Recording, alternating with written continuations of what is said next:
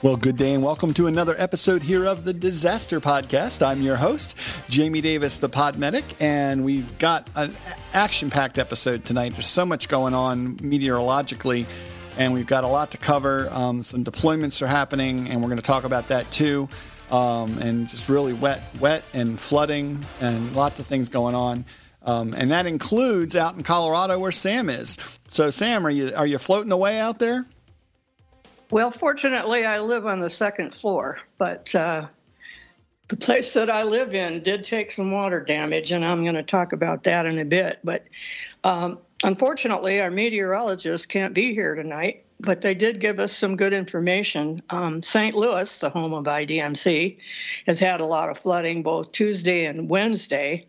So I need to catch up with that. And Kentucky is what we're really talking about. It took a big hit. I mean, when you look at the pictures, it's all the way up past the roof lines. So that's where Dr. Joe comes in, and we're going to talk about that too. But what they told us, oh joy, Colorado could have flooding in the next few days. Much of the Four Corners region is stuck under a stagnant monsoon pattern with recurring thunderstorms every day, especially dangerous for those in areas with complex terrain, canyons, etc. This is the favored time of year for significant dangerous flooding in Colorado.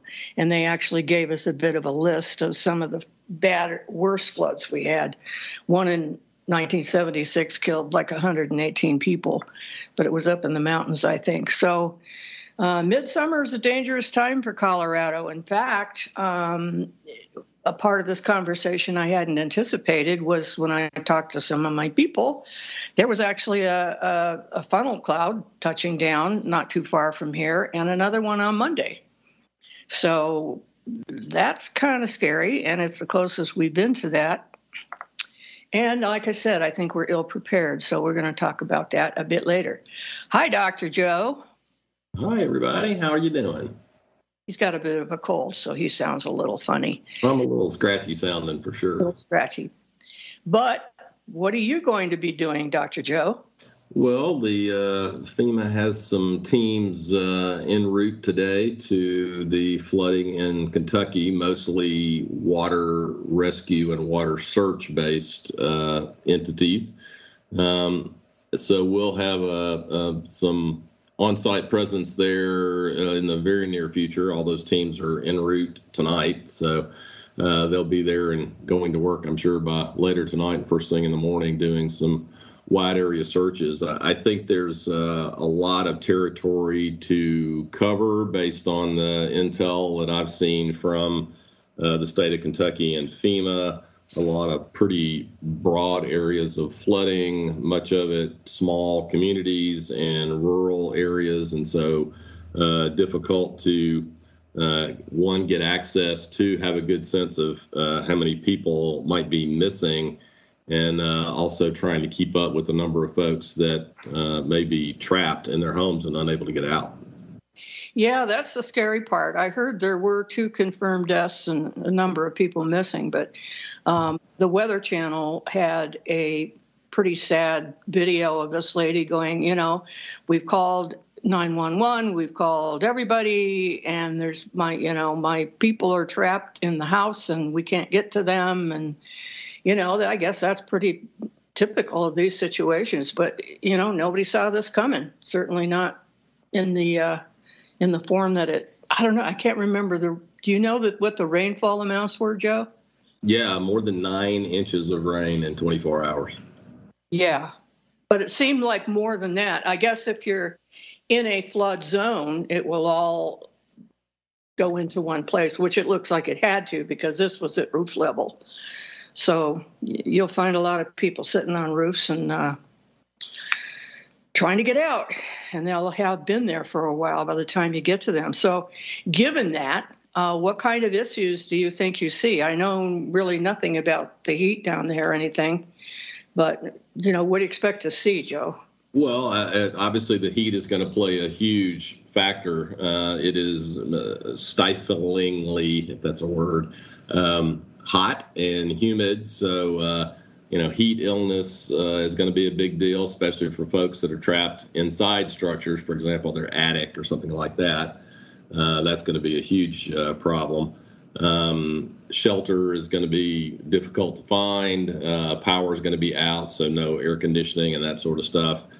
I'm sure we'll see issues related to just exposure in general, whether that's water, rain, weather, heat, as well as any hazards that may be there from chemical invasion into the water to live electrical lines and that sort of stuff. So lots of hazards for the folks in those areas. Well, and then of course there's a lack of fresh water and food. Unless they store it in their attic, they're probably going to be having a problem with that too. Absolutely. So, they might be in pretty bad shape by the time you guys get to them, unfortunately. We also have Mr. Kevin Ryder with us. We haven't had Kevin for a while. He was a traveling nomad for a bit, but he settled down again. Hi, Kev. Howdy, everyone. I settled down here for another few months until my van gets here. So has Texas had any kind of floods lately? What's it been like down there? Oh, it's been, I forget the last time we've had a serious rain. It's been very, very hot, hotter than normal, actually. Not really a whole lot of rain, just the heat when it's 98 degrees at midnight and 97% humidity. It's you're glad for air conditioning.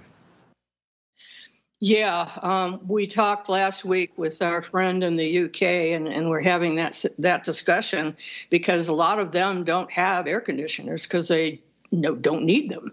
They're on an island and they have breezes going through, and they're having a terrible time over there. I hope things have lightened up for them. And one of the comments Chris made was it's not cooling off at night. So, if you can get some relief at night and get some decent sleep, it's not so bad. But that wasn't the case, unfortunately. Thoughts, Jamie? Well, I just, I think there's so much going on nationwide between the drought and the areas that are experiencing the extreme heat. And then you bring in the monsoonal rains that are parked over parts of the Four Corners region and Colorado, Utah, New Mexico, and Arizona. And then you travel and see the line of storms that have just gone across the central part of the Midwest and into the starting towards the Appalachians. You just see all the areas that are just getting hit.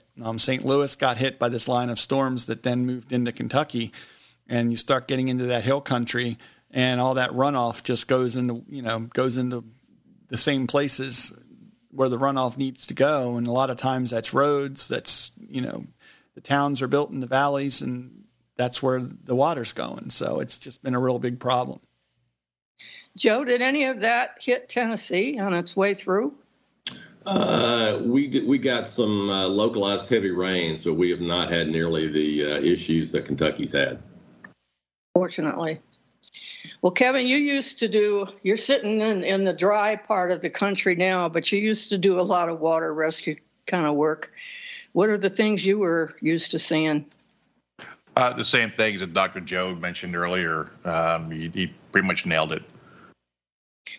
Well, Joe, you were talking about, and this is one thing I was thinking about today, when nasty stuff gets into the water and people are trying to get through it, and that's a risk to your USAR team too, because they're going into that water. What does that cause in terms of stuff down the road as far as illnesses and, aspiration pneumonia or anything like that?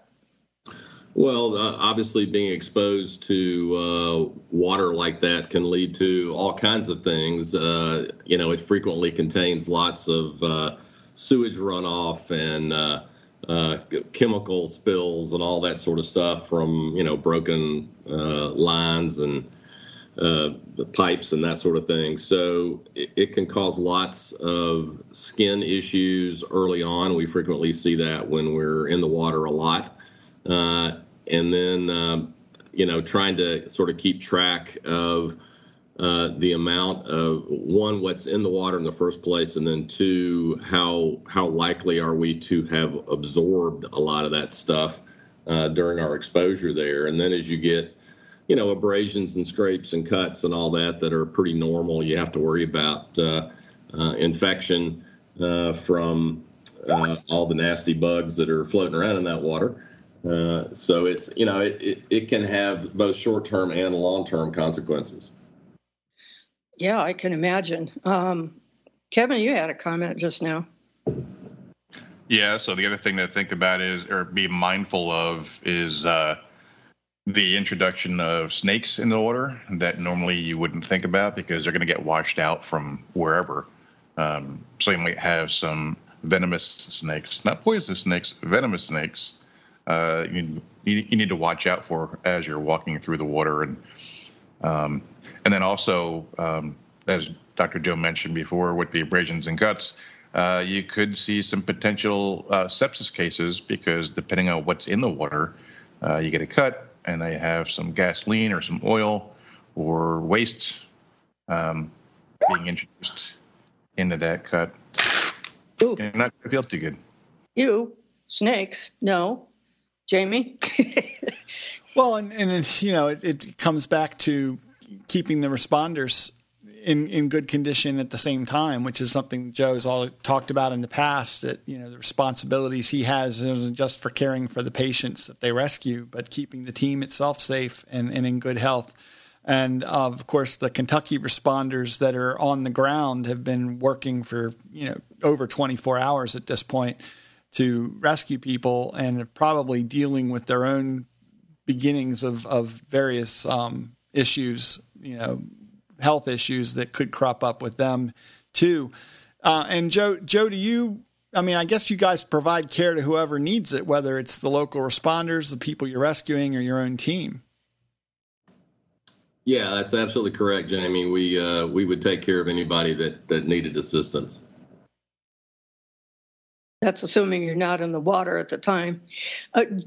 Joe, do your guys wear wetsuits? I'm thinking about the protection for them, but if they are in wetsuits, that's going to be desperately hot. So that creates another problem. Yeah, and the answer is sometimes. It depends a bit on conditions and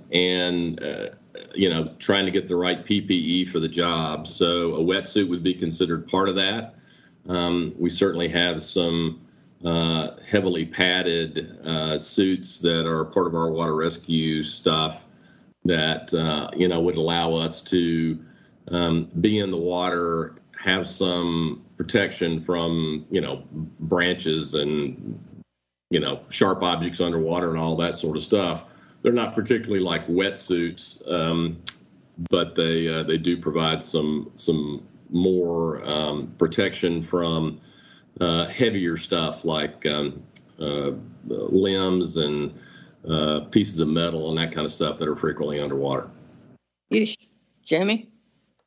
And I don't know who's best to answer this, Kevin or Joe, but what are some of the things? Joe, you're associated with Tennessee's USAR team, and that type of search and rescue is distinctly different from the type of search and rescue you'd engage in with flooding situations, I would think. What are some of the major differences that you run into when handling searches when you're looking for people when there's major flooding going on? Well, it varies quite a bit. There's sort of swift water rescue, which basically is water that's moving at some speed versus generally flood waters, which tend not to be moving very fast, and therefore you don't have to worry about currents and all that sort of stuff. The approach is different. The hazards are different. The equipment that we use is different.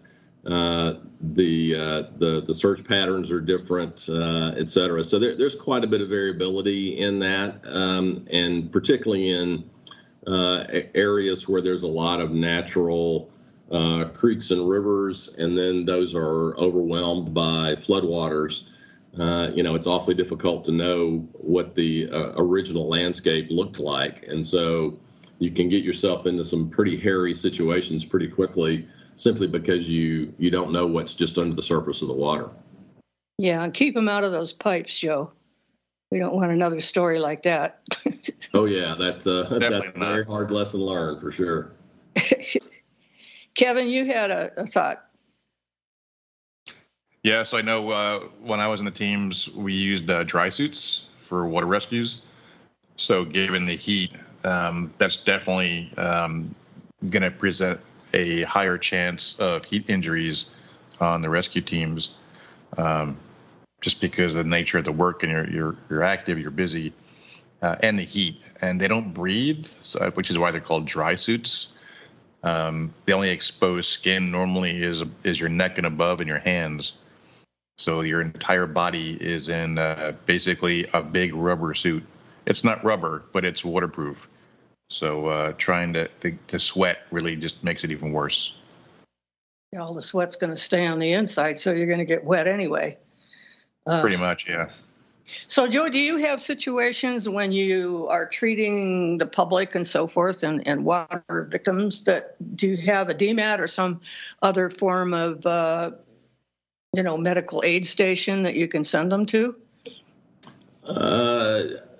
Sometimes, the DMATs usually are not in place that quickly and are unlikely to be deployed at the federal level unless there's significant and long-standing damage to a healthcare facility. So most of what we would be doing would be extricating those folks to some kind of casualty collection point where we could turn them over to local EMS and then plug them into the current EMS infrastructure and hospital infrastructure that is in place and functional in the area. Yeah, well, that makes a lot of sense, but how do you get them there? That varies quite a bit. That generally requires a fair amount of transportation in a boat of some sort to get them to someplace where we can move them into a wheeled vehicle. A lot of times we'll use high lift trucks and that kind of stuff that can, forward fairly heavy water, fairly heavy depths of water. And transport them out to an area where the roadways are safe and passable for normal transportation, and then connect there with ground EMS resources from the area, or we can also utilize helicopters. So I know the National Guard is pretty heavily engaged in that area and has quite a few helicopters at work already. So it would not be uncommon for us to be evacuating patients via helicopter. Yeah, and I can imagine there's been some people on the roofs, but hopefully they've been taken care of by now. So, Jamie, question. Joe, I know we've touched on this on past episodes, but could you talk a little bit about the challenges that you see sometimes running into that coordination that is required between federal resources and state and local resources, where you first get on scene and are trying to make that assessment of where you're needed, and how to keep that communication line open? Sure, that's a great question, Jamie. Our primary function is to go there in response and in support of the local resources. We do not tend to take those situations over. So usually what will happen is when we first arrive, we will connect with the local emergency management agency or, whatever jurisdiction is in charge of the rescue efforts at the time and integrate ourselves into their system. In some cases, our more robust communication system and that sort of stuff can be beneficial to the locals. And so we can take on a larger role if we need to. But if their system infrastructure is in pretty good shape, then we would simply make certain that they understood the capabilities that we bring to bear and our suggestions on where we could be of the most benefit to them, is particularly in situations where it's likely to exceed their capabilities, equipment, training, et cetera, and would suggest that they send us into those areas to take care of that while they concentrate their resources elsewhere. Yeah, exactly. And, we always have to remember that the disaster is still owned by the locals, even though everybody others can get in there and help. And you're right about the DMATs too. Fortunately, the USARs can get there faster, which is what we want to do. I had a question and I totally forgot what it was. But I do have a situation that came up today.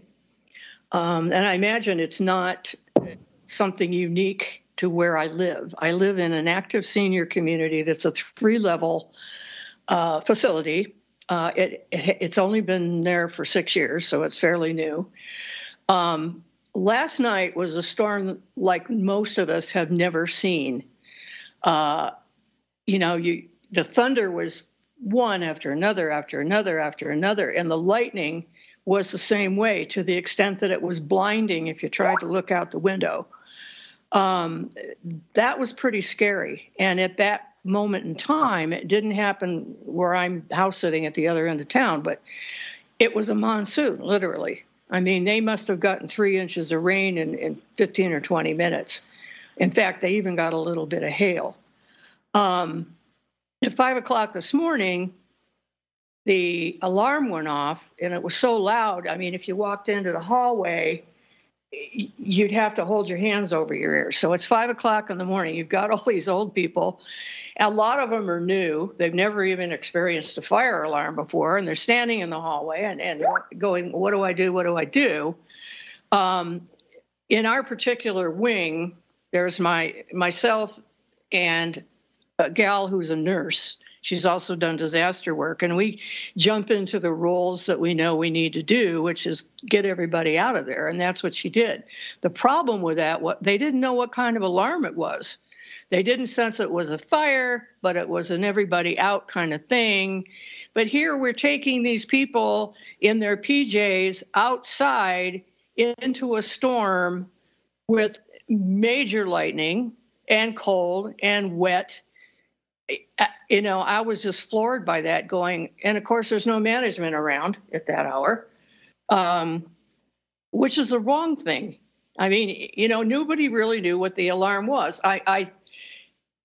I came back to figure out it was probably a water flow, because what did happen is they had some pipes that weren't clearing the water, and it flooded out our pub, God forbid, and, some of the first floor lobby.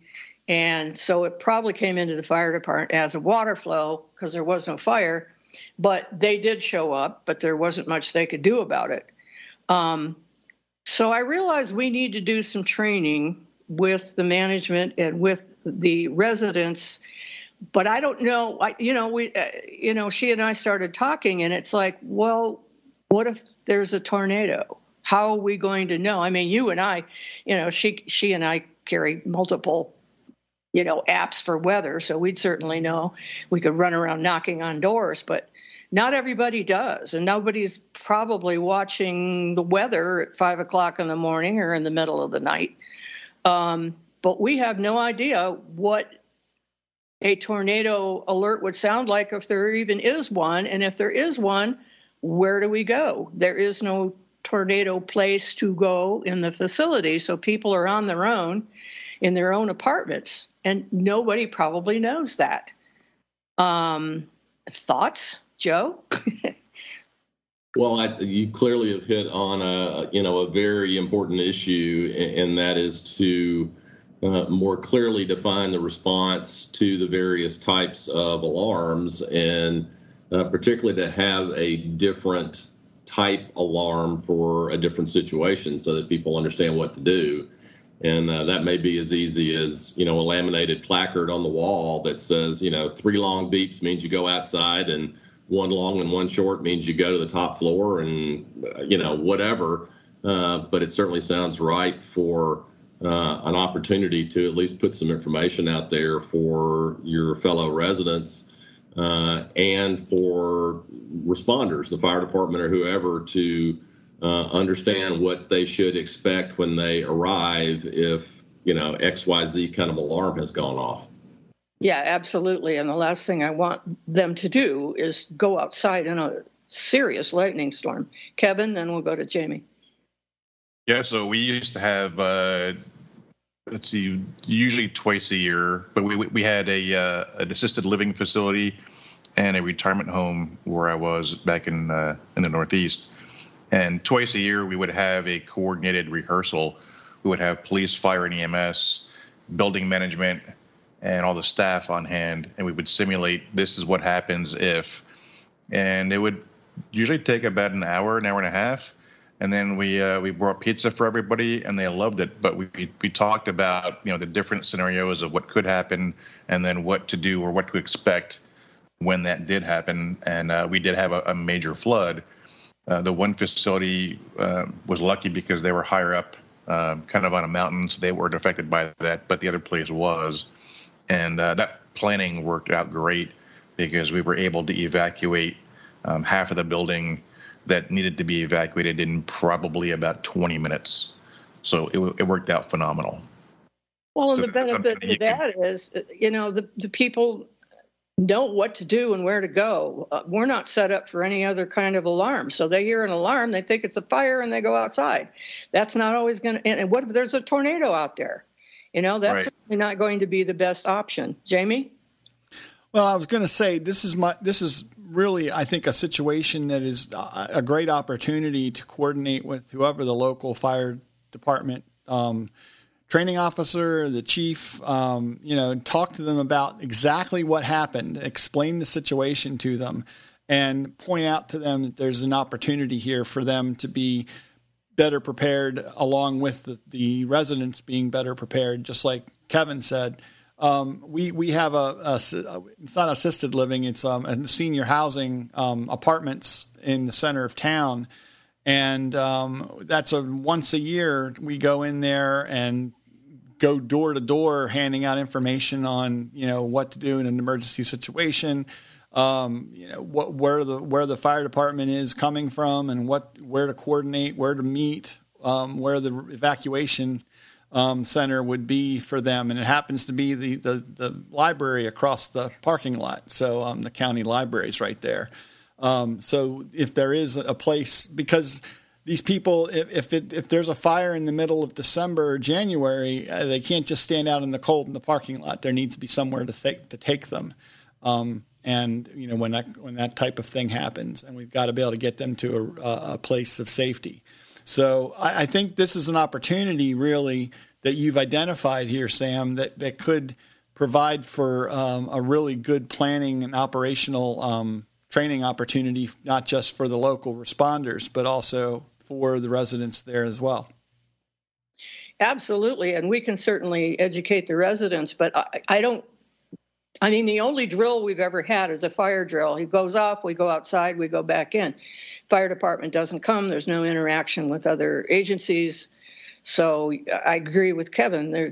There needs to be a larger element here so everybody knows what to expect. Kev, you want to add to that? Sure, if I can find the mute button. That's definitely something I would either bring up to management at the facility or even pose to either local law enforcement or the local fire department to have a coordinated training to get everybody on board and plan these things out, how it's going to be presented. Like I said, we did it twice a year. We spent an hour and a half. We conducted a full tour. We were extremely thorough, and that paid multiple dividends throughout the year, just in our normal response anyway. Just in case they had done any renovations to the building. We were updated on that. We knew where the elevators were. We knew which doors we can get the stretcher through.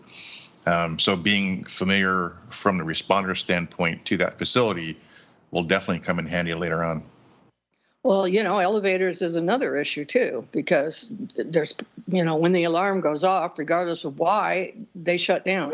And there's a lot of people that are going to have a hard time even getting down there. So this has just got my mind spinning on all the what ifs. And, the facility is owned by a larger corporation that has several of these in different cities. And, a lot of this should come from them. They should have a process and a procedure and education and communication on this. So that's where we may end up going. So I've got yet another mission on my plate, but this is an important one. So we got to wind it up. I know Dr. Joe's got to get ready to get on the road again. And Kev, thanks for your enlightened comments. We appreciate that. I don't know, Jamie, what's next? Well, I think this has just been a good discussion, and we're talking about, what's going on currently and the current responses going on, and also really talking about the importance of responders knowing their communities and the buildings and various structures and places in their communities. That's an important piece of the puzzle when major events happen. And it also talks a little, I think we touched on community resilience and how the residents and people of a community have a responsibility to have that awareness as well. And I think, an important lesson was learned through, the alarm that went off at your community, Sam. So I think there's a lot to learn there. Joe, this kind of training is something that I'm sure a lot of communities do. And, when you talk about major events and situations that happen involving senior living and senior situations in the community, that could cause a whole set of medical issues that would be great training opportunities. Oh, no question about it. And, I think Sam touched on an incredibly important area of need in communities like that are likely to need some very basic training, but very important at the same time. For Paragon, Joe, where can folks find out more about the customized training that you all provide you can work with people's budgets, you can work with their situations, their specific needs, and really bring them something that's very unique to what would be normal cookie cutter training programs out there? Sure. We love to customize training for our customers, and we'd ask folks to reach out to us at ParagonMedicalGroup.com or on Facebook at Paragon Medical Group, or they can always reach us through the Disaster Podcast or the Disaster Podcast Facebook page. And Joe, be safe this coming weekend and throughout your deployment. I know you strive to do that, but there's a lot going on over there. That there is. Thanks, guys. I'll keep you posted. And Kevin, where can folks find out more about what you're up to? So folks can go to thebrokennomad.com, and I have links to all the socials and everything else from there. I have a YouTube channel and so forth. But that's the best place to go to keep up on the local happenings and goings-ons. And other than that, staying here in Texas, staying cool. And Joe, be safe when you get out there. Thank you, brother. Appreciate it. Sam, how about you? Well, usual social media places under Sam Bradley 11, in our Facebook community, which we were fortunate to have one of our folks join us last week, and hope that will continue to be the case. And certainly in the disasterpodcast.com website. Jamie? Well, you can find me under the handle Podmedic in most social media locations, so please friend or follow me on those sites. I'd also like to reiterate what Sam just said. We've got a whole community of you all out there that listen to the show, that catch us on the Facebook group, and I'd urge you to let us know when there's something going on in your community or something that came up on your radar, whether it's sharing a link to a news item on the Facebook group or reaching out to us with an idea for an episode where you might be a featured guest or someone might be willing to be a featured guest. This is a community effort, folks. We're all bringing our own expertise to the table, and you could be a valuable link to someone else's problem chain out there. You come up with a solution that could solve somebody else's problem, and that's always great when we are able to pull together and come up with these things. So I just urge everybody to do that and follow us over on the Facebook group and at disasterpodcast.com. Sam, lots going on this week. It's too bad our meteorologists weren't here, but they did give us a lot of information to get us started on this discussion. Yeah, I imagine that they're pretty busy, too, with everything going on, and will continue to be the case, at least through the weekend. It's just too bad that it takes a disaster or a potential disaster for you to realize you don't know everything you need to know, and there's a lot of education that needs to happen. So, Joe, stay safe. People in Kentucky, the cavalry is coming, and For the rest of you, be safe, be prepared.